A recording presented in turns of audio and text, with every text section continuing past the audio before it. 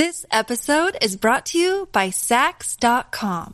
At Sax.com, it's easy to find your new vibe. Dive into the Western trend with gold cowboy boots from Stott, or go full 90s throwback with platforms from Prada. You can shop for everything on your agenda, whether it's a breezy Zimmermann dress for a garden party or a bright Chloe blazer for brunch. Find inspiration for your new vibe every day at Sax.com.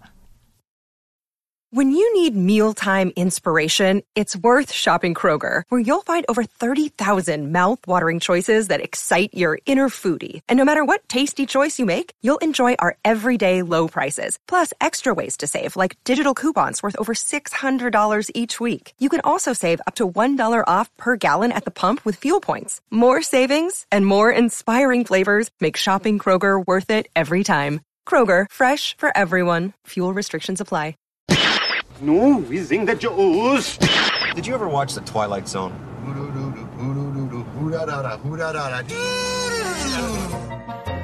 God, remember The Twilight Zone with Burgess Meredith?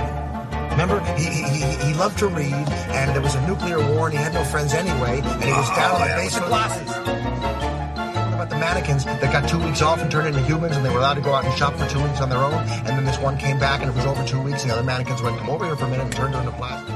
Welcome, everybody, to Zoning Out. I'm Christopher Feinstein. John Sachs. Frank Bonacci. I am the devil, and I am here to do the devil's work.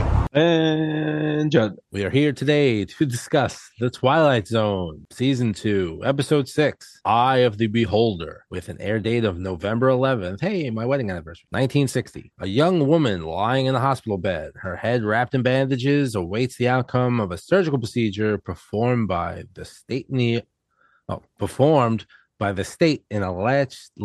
Hi, everybody. I'm Christopher Feinstein. McKine. A young woman lying in a hospital bed, her head wrapped in bandages, awaits the outcome of a surgical procedure performed by the state in a last-ditch effort to make her look normal. In quotes. Normal. What do we think? 10. Whoa, John Sachs. Right out of the gate. Yeah, this my third 10. This is a great episode. Jesus Christ. This is Serling's masterpiece. Yeah. Wow. I mean, great episode. It gets a lot of his writers' things ticks in there with a lot of new thematic material and a way to frame it that's interesting. On a technical front, holy shit, this episode. Incredible. I don't know how they pulled it off. This is a classic. It's one of those episodes. Does it play in our opening? I think. I mean, it's one of those episodes that Albert Brooks would bring up. Ever see a guy say goodbye to a shoe? Like, this is one of those episodes when you bring up Twilight Zone. This is one of the shorthand episodes that everybody remembers. Yeah. Yeah, and it holds up. It holds up beautifully. Like watching it again, because this was like the first time I'd watched it in decades. Because it's an episode you've seen a million times. You know what the doctors look like. There's a lot of iconic elements to this episode. It was watching it again. It's one of those where you have those episodes that you kind of, I think for you, Chris, it was Elegy. That was an episode you grew up loving, and then you watched it, and it's like, this doesn't. There's some creaks in it. Yeah. This is one of those opposite for me, where it's like a world of difference, where it's like, oh, it's way more interesting than I remembered. Yeah. This is. So you guys have seen these episodes, multiple times over the years. Like they probably all still feel relatively fresh. It's like, oh, right, it's this one. Oh, right, it's this one. Oh, right, it's this one. Every episode, even like the all-timers, because I don't know how many of these I've actually seen. An episode like this starts, I'm like, oh, shit, this is one of those episodes. And I get so fucking fired up because I've definitely never seen it as an adult, right? Maybe I've seen it 22 years ago, 23 years ago. And right. I don't really remember the beats or how it's shot or how it's structured. But this episode, it might be the best episode of the whole series. I mean, this is the episode. This is why The Twilight Zone still resonates 65 years later. This is it. This is the blueprint. It's like incredibly inventive storytelling done through sci-fi with an amazing fucking ending. Like an incredible ending. And it's probably easy to look at the ending and be like, cynically be like, oh, I get it. Beauty, I am the beholder, blah, blah, blah, fairy tale, whatever. I'm like, fuck that. This ending is fucking a banger. Like, I look at this and like, I could look at it through the 2023 lens and appreciate it on a whole other level. That's why I think this is Serling's masterpiece. This is like beautiful. You couldn't tell a better story in 25 minutes than this. That last 4 minutes, whatever it is. Incredible stuff. It just comes together so beautifully. All these elements that they've been teasing you with throughout the whole episode. Like they tease you because the whole episode's like a tease because you're not allowed to see anything. Like right. You don't see any nobody's face. Everything's see shadows and silhouettes. It's really eerie. It's very eerie. That's the other thing that I noticed watching it this time. It holds up in terms of creepiness. Yeah. Where a lot of them don't. A lot of them seem a little cornball. Like last week's episode definitely feels a little hammy. Like this is genuinely atmospheric. Every shot is like, it's like they have this thing. Okay, we can't show anybody's face. How do we tell a story? Has that ever been done before? Like I'm talking about in all of film. It's like we do not show anybody's face in all of filmmaking. I don't think there's ever been an experiment like this. Right. Think about literally every camera setup. They don't want to repeat themselves. So, okay, how do we show these people having a conversation? How do we show this woman talking? How do we differentiate every single scene for the first 20 minutes until we see someone's face and keep it interesting? That's amazing. Like this is why this one blows me away. It really does. It's a real technical achievement, just from top to bottom in that regard. Able to keep it interesting, visually interesting. And you understand what's happening, where everybody is, what the world we're in is. And it's also, it's subjective. Like, it's almost like her predicament. You're living her predicament. She can't see anybody's faces. Right. So it's like this thing where you almost, I can imagine somebody watching it going, oh, it's just the episode's going subjective to her experience, not being able to see who's talking to her. Yeah. But it's like, no, it's like we have a really big trick up our sleeve. Yeah. This episode, something I didn't know. It had a different name. You saw that? Yeah. It wasn't always Eye of the Beholder. Originally, it was The Private World of Darkness. But I think it was a television producer. He threatened to sue because he had an educational program that he was selling to schools with the same name. So he threatened to sue, so they changed the name. But in later reruns, starting from 1962, it started using that name again. And maybe the guy died in the place of this episode. But then it became just so popular and so known as Eye of the Beholder that they just kept it that one. Oh, wow. But I like Private that. Private World of Darkness. Like, her head's wrapped up, you're alone in this world. Like, I thought that was really interesting. Yeah. Every shot of her when she's talking just kind of softly, and it's just still shots of her. And all that stuff is so well done. It's so creepy. You don't know. Can you imagine okay, so what do you think people are thinking the first time they watch this? Do you even think they're trying to guess? Or are they just kind of hooked in? I don't know where this is going. Because how could you can't. Yeah, I don't remember. It's one of those episodes I saw so long ago. I don't remember it's just like ingrained in my brain that it's like, I don't remember the first time I watched it.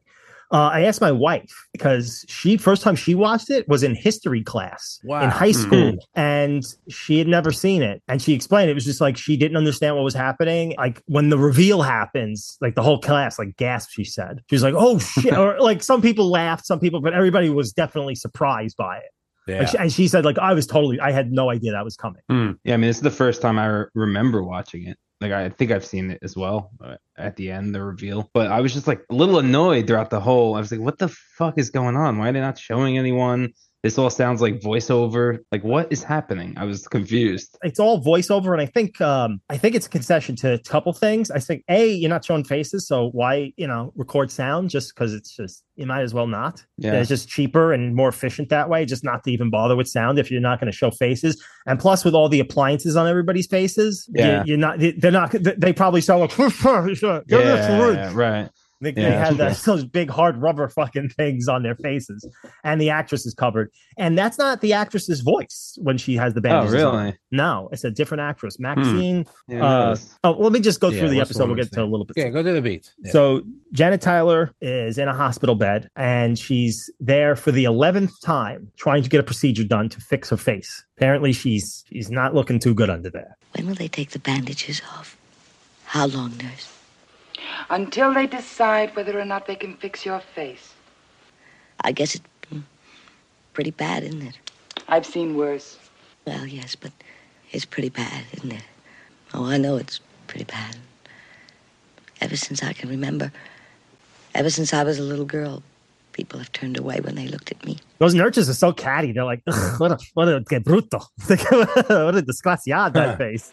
Ever see her face, 307? Indeed I have. If it were mine, I'd bury myself in a grave someplace. Cigarette?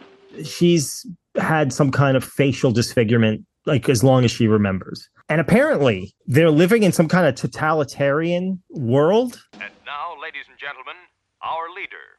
Good evening, ladies and gentlemen. Tonight, I shall talk to you about glorious conformity. Because things are different. You're understanding that things are different. And again, this is all done in silhouettes and shots of hands. Mm-hmm.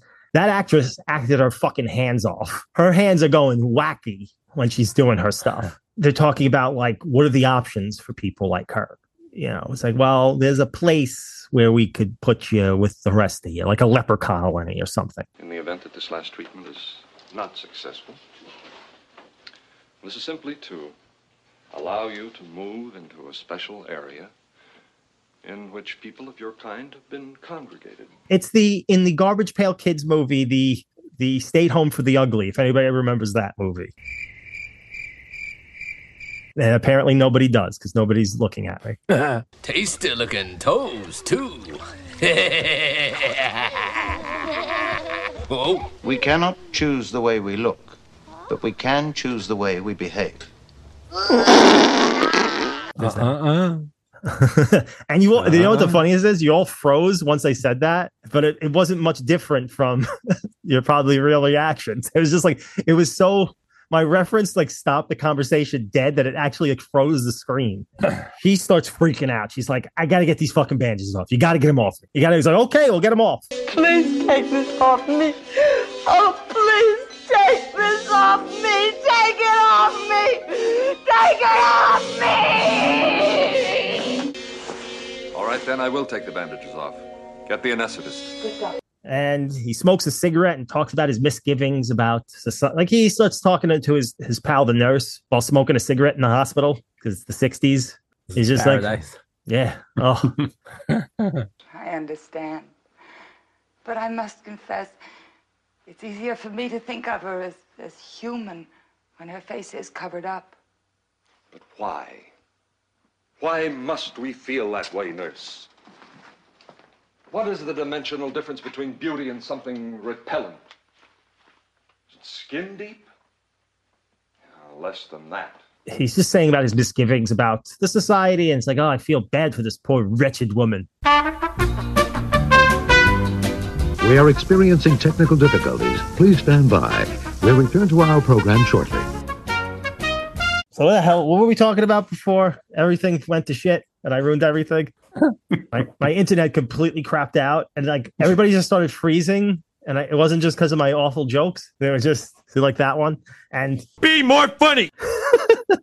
And it was very weird. And then everything just went off. And I sat here dumbfounded for a good 10 seconds. I'm like, wonder what I do now. I'm Batman. Well, anyhow, he's talking to the nurse who's like about his misgivings, and he's like, okay, I'm going to take her bandages off. And he explains to her, it's like, this is it. Like, once these come off, this is the last procedure we could do to you, because 11's it. Your 11th visit.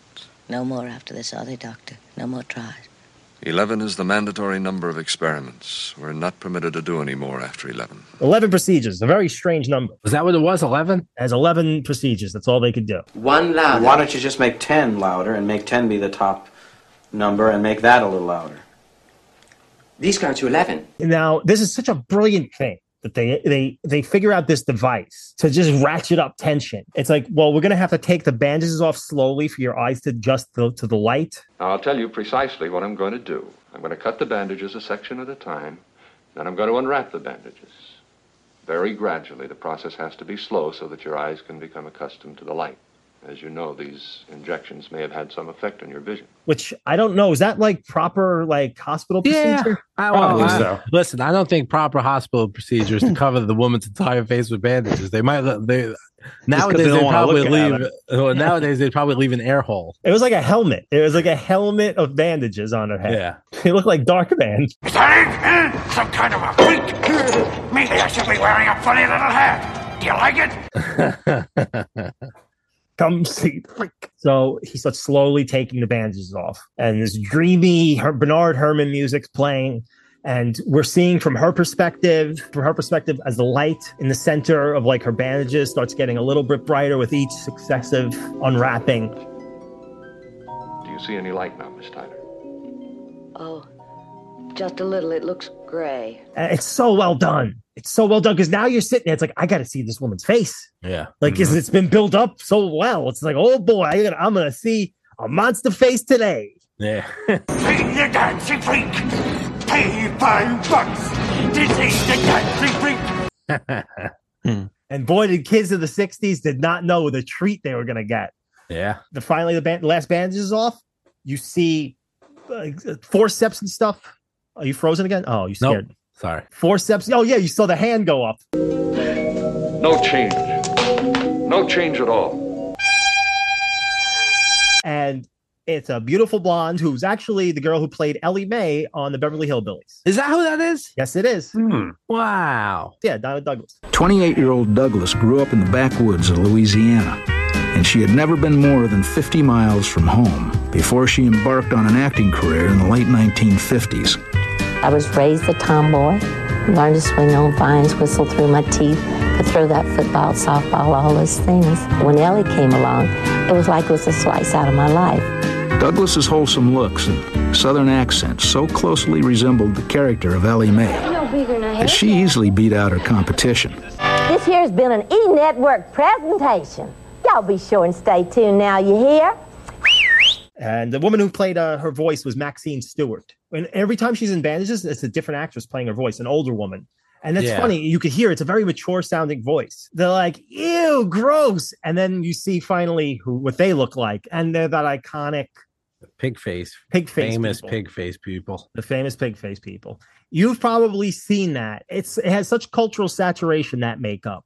Yeah. That you've seen it and probably don't know what the Twilight Zone is. Right. Yep. It's iconic makeup. It must have been terrifying in 1960 to see their face because it's also the editing goes haywire. Yeah. Because it's been very static. And now it's like, you wanted faces? Let's make it up for all the shots of faces that you didn't see in the first 2/3 of the episode. So it's just close-ups, tight close-ups of faces, all these creepy faces. He starts freaking out and running down the hall. And there's these flat screens where there's a dictator, I think Prime Minister on the nose, is saying that everybody should look the same and it should all be everybody should conform to the societal norm. And it's this big sweeping totalitarian speech. And we know now that there must be a single purpose, a single norm, a single approach, a single entity of people. He's like, I've seen ugly people. Wow, they're such ugly people. I saw an ugly person. I said, wow, this person's face is ugly. What a big room this is. I walked in here. I said, wow, what a big room. She finally runs into the arms of another hideous monster, a guy who is just fit. Yeah. His biceps, very vascular. He was a handsome man. He was thick. Yeah. That was a slab, that man. She didn't know what kind of meat she was getting. Dreamboat. Yeah, he was a dreamboat. That I call. He's a representative from the island of misfit hot people. Yeah. Miss Tyler, don't be afraid. He's only a representative from the group you're going to live with. Now, oddly enough, you've come right to it. She's actually afraid for her life when she sees him because he's so ugly to her. He's like, he won't hurt you. The doctor likes to soothe her. It's like, no, this monster won't hurt you. And he tells her, it's like, listen, you're going to go to a place with people of your kind. We have a lovely village and wonderful people. I think you're going to like it where I'm going to take you. You'll be with your own kind. And in a little while, well, you'll be amazed how little a while. You'll feel a sense of great belonging. You'll feel a sense of being loved. And you will be loved, Miss Tyler. You're going to feel love and acceptance for the first time in your life. And she like, hey, that sounds kind of swell, mister. She asks him, it's like, why do we have to look this way? And then he says the eye of the beholder line. All right. I don't know, Miss Tyler. I really don't know. But you know something? It doesn't matter. There's an old saying, a very, very old saying.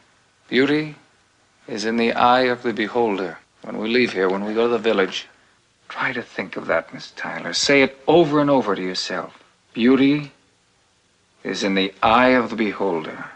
And then they walk off together. And Serling says, now the questions that come to mind. Where is this place and when is it? What kind of world where ugliness is the norm and beauty the deviation from that norm? You want an answer? The answer is it doesn't make any difference. Because the old saying happens to be true. Beauty is in the eye of the beholder. In this year or 100 years hence. On this planet or wherever there is human life, perhaps out amongst the stars. Beauty is in the eye of the beholder. Lesson to be learned in the Twilight Zone. Pow, right in the kiss of that episode. And now a word from our sponsors. This episode is brought to you by Sax.com. At Sax.com, it's easy to find your new vibe. Dive into the Western trend with gold cowboy boots from Stott, or go full 90s throwback with platforms from Prada. You can shop for everything on your agenda, whether it's a breezy Zimmermann dress for a garden party or a bright Chloe blazer for brunch. Find inspiration for your new vibe every day at Sax.com. Absolute classic. It's fantastic. Master class of television. Great everything. Like, this is when you want a Twilight Zone episode and you think about the best things the show has to offer, this is absolutely up there. And it still delivers and it's timeless. Like, you could show that today and it still works. I was going to say, couldn't you show this to like an elementary school class? And don't you think it would actually have some meaning to it? Like they could actually glean something from it? Well, my wife, they said they made her watch it in high school. That's crazy. That's cool though. I mean, it's funny. Like, and again, like me, Chris, like grew up on this. It's like, I don't think kids know from this kind of thing. This kind of like, it's so quick and simple. It's very simple. It's like, it's very simple, but it's universally simple, not stupid simple. Mm-hmm. Like, not like Exactly. Michael Bay, stupid simple. It's universally simple. I asked Michael why it was easier to train oil drillers to become astronauts than it was to train astronauts to become oil drillers, and he told me to shut the fuck up. So that was the end of that talk. It's such a great surprise, and they ring it editorially for all it's worth. That bottom third is just like you said, John. It's fantastic, just on a filmmaking level, on a story. It just all comes together beautifully. Yeah. Mm-hmm. Anything? We fell into the trap that we fall into on the episodes that we love, where it's like they're so good, and then we run out of things to talk about because it's like it's so perfect. It's just a perfect episode. You really, because like can't really, there's nothing to nitpick, and there's only so much praise you can sing because the episode literally it's a perfect 25 minutes of television. Mm-hmm. I'll be curious to see if Serling can top this, if he writes a better script. Yeah, the rest of this series. If we find clips from the last few episodes, you're a little leery with Serling. You're like, because you know what it is. He does get into some traps. Like, you know, it's like I've seen this before. He kind of it feels like very samey. This feels like a Serling episode, but like with a real sense of invention to it. That his like some of his scripts that we've seen haven't had, and some of his endings can feel a little rushed. Yeah, is this the best written Serling episode to the series at this point? For me, the best like executed. I mean, not necessarily best written because like, you know, there's great writing in a lot of his episodes, but like I think overall execution, like even like Monsters Duo on Maple Street, love it. But when I watch it, there's things I have some quibbles about. Yeah, I have a couple of quibbles. Like this is just like this. I have no quibbles with. It's one of those episodes where it's like I can't think of how I did. Like I'm like so floored by how you pulled this off. This such a crazy idea of not showing anybody that it's like I wouldn't even know how to begin to like start working on that problem. Like, you know, having to deal with that.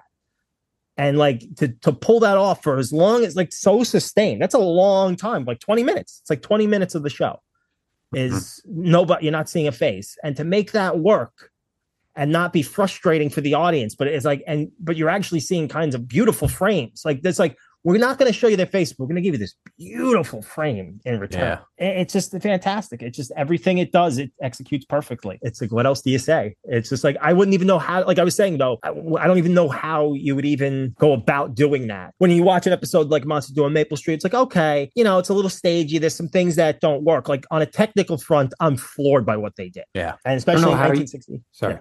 No, especially in 1960. Jesus. Sorry. Jesus.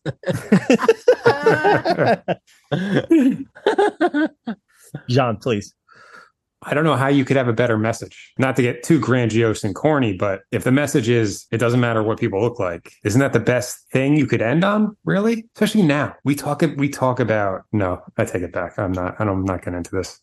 Not digging into this hole. Can't do it. You could probably tell where I was going to go, but yeah, it's perfect. It's universal, timeless, and this is why, like, you could still talk about Twilight Zone, like where a lot of science fiction, a lot of fantasy stuff, kind of the bloom comes off the rose with time. Like this, still like these episodes, there's these pockets episodes. Like this works just as good now as it did then. Like the mannequin episode, in terms of just not just like the story and the themes. That's icing. You got like a beautifully constructed, really interesting, fun piece of science fiction with a fun like twist. Like your brain got fed, and then you got the wee monsters. Yeah. What a surprise. And those shots at the end of them just kind of in their normal situations, now that we know what they look like, and it's like someone's having a cigarette, someone's mopping the floor. Two people are like about to make out. One guy was macking on that girl. You saw that, his cigarette in his mouth. But that's so creepy. That's when you're like, oh, this is a nightmare for her. I mean, it's rare that the show feels actually scary, and that last sequence is so good. Even the way, even the production value of like the hallways, how it feels very futuristic, and it just feels like she's lost in this other. I mean, this is the episode where it's like, oh, this is why we're doing this.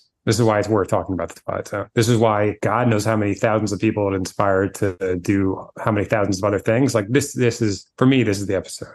Damn fucking good one. I mean, it really is. And it held up. It's like where a lot of like the classics, like some episodes have surprised us, like where like, oh, I held this episode in such high esteem.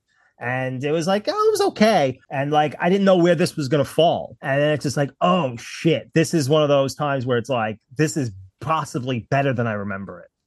Because like now, because you have that understanding, that technical understanding of filmmaking and storytelling. It's just like the fact that they're pulling this off, that they're doing this crazy first time ever experiment in all of film and pulling it off and making it like accessible and entertaining to like the common Joe. I'm going to get my container of coffee and go up to work.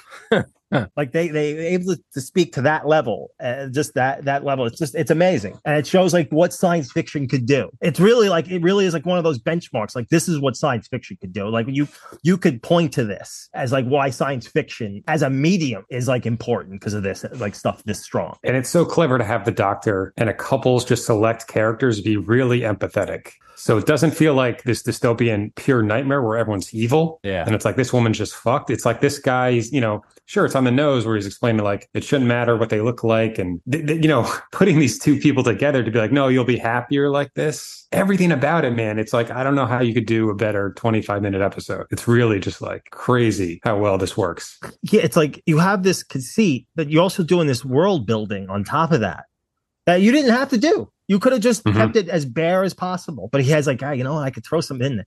Again, like talking like we said last week, it's like that trauma of a dictator coming to power that everybody saw in World War II. It's that hangover from World War II. Like, that's funny. Like, this should be, I want to write an essay called Twilight Zone, the World War II hangover. Because it really is. It's referencing those things. It's like referencing that hangover we had, from, like, especially after we just came out of like Korea too. Yeah. So it's just war. And this, like, it's like this, it's been war and progress really hit together in the 50s and 60s. Like, where it's just war. And it's when you first realize how like war really does move forward manufacturing, science.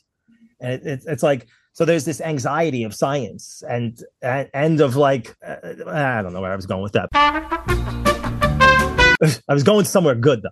But just know it was poignant. No, is it? But like that's what it really is when you like think of Twilight Zone, like what it is. Like it's the confluence of like of decades worth of war that we've just gone through, unprecedented destruction, and the rise of like modernization and science, like ultra modernization. That's like, after war, like everything got urbanized. Yeah, and it's all in this 25 minutes. Right. Well, Douglas Hayes he said in interviews that how nervous he was about making this episode and cramming all of this ideology and all this, because it is a heavy episode into that 25 minutes. Mm-hmm. And they said while they were casting it, they actually judged it was to hit back on something that you mentioned before, how it sounds like just all voiceover kind of thing. Now, when they were casting the episode, they casted it with their backs to the actors because they didn't want to look at them. It's just, all I'm going to hear is your voice. So that's what I'm casting you on. Crazy. Wow. So they heard Ellie Mae's voice and said, nah. Yeah. Y'all be sure and stay tuned now, you hear? But it still hits you, right? Yeah. Like when she takes it off and she's this beautiful woman, like it's still it's like perfect. You're still kind of like, wait, it's so jarring. You're like, yeah, I was like, it worked. It's so disorienting. Dude, break that down visually. It's like this whole buildup. Then everybody freaking out. It's all like, insert shots of hands and everybody's freaking out because it's a failure. And then you see like a woman who's famously beautiful. Like Ellie Mae is like she was a bona fide sex symbol back then. Yeah. It's like, wait, what? It's like, wait, what's happening? And then you see all pig face people. Those shots still creep me out. Like they're so stark and blank. And the fact that they're acting so normal makes it even weirder. Well, that's why that title, what is it? A Private World of Darkness? Is that Private what it was? Private World. This episode reminded me a little of Anomalisa. Have you guys seen it? Oh, you love Anomalisa. No. It's basically like captures loneliness in like the most perfect, horrific way possible, where basically everyone on Earth sounds exactly the same. So this has a similar vibe to it. Men, women, everyone's Tom Noonan. Everybody's Kane from RoboCop 2. Imagine that world. It would sound great for a little while, but then and then in the movie, like, he meets someone who sounds different, and it's like, holy shit, that's Kaufman's genius. It's my favorite actress, Jennifer Jason Leigh. Yeah. This is kind of like that. It's like even when the incredible reveal, it's like, oh, we're gonna take you somewhere, and it's the guy. It's like it doubles down on itself. It's like, oh, of course, that is what makes sense. But you see the guy and you're like, this fucking beautiful man. I mean, it's one thing to have a great reveal. It's another thing to have two within the span of 3 minutes. Yeah. Oh, bro, it's just so good. It's so depressing. I love Charlie Kaufman. I've only seen that movie once. I don't know. It's going to be a long time until I watch it again. Devastating. It's literally, it's just like, everything sucks. Yeah. Basically. There's no hope. There's no such thing as growth. Yeah. This is who you are. This is it. It's great. Uh-huh. Oh, I love Charlie Kaufman. Mm-hmm. And again, like Charlie Kaufman is like when you often hear the reason why you get like, oh, it's got a Twilight Zone feel to it. Like it's because of this. As episodes like this, it's like it's not like high fantasy. It's just very mundane. People in like typical situations, like, oh, I'm butt, and I want to get my face fixed. Yeah, it's people at work chit chatting. This is their 9 to 5, whatever. And then Stone Cold class. And then there's you gotta take Shorts Blaster. What's the matter, George? Jock itch again? I've got just the thing. Here, why not take a shot of new Shorts Blaster? It's guaranteed to wipe out feather fungus in even the most active crotches. Shorts Blaster. And then I was trying. Okay, let me tell you where I was trying to. What was happening? I was trying to spin this into this little piece. Like I would love to. I was thinking about like what would their TV be like, and then it just made me think of Howard the Duck. And it's just like, here's the thing about Howard the Duck that I love. It's just like when he sits down to watch TV, and it's just regular TV that you would have but everybody's ducks. It's a great movie. And now, Mr. Serling. You've probably run across these penny machines that tell your fortune. You put a penny in, and out comes a card. Only this particular machine, which you'll see next week, is a little bit unique in that the fortunes that it tells happen to come true. A most intriguing tale called The Nick of Time by Mr. Richard Matheson, and you're invited to partake of it. Thank you and good night. We cannot choose the way we look, but we can choose the way we behave.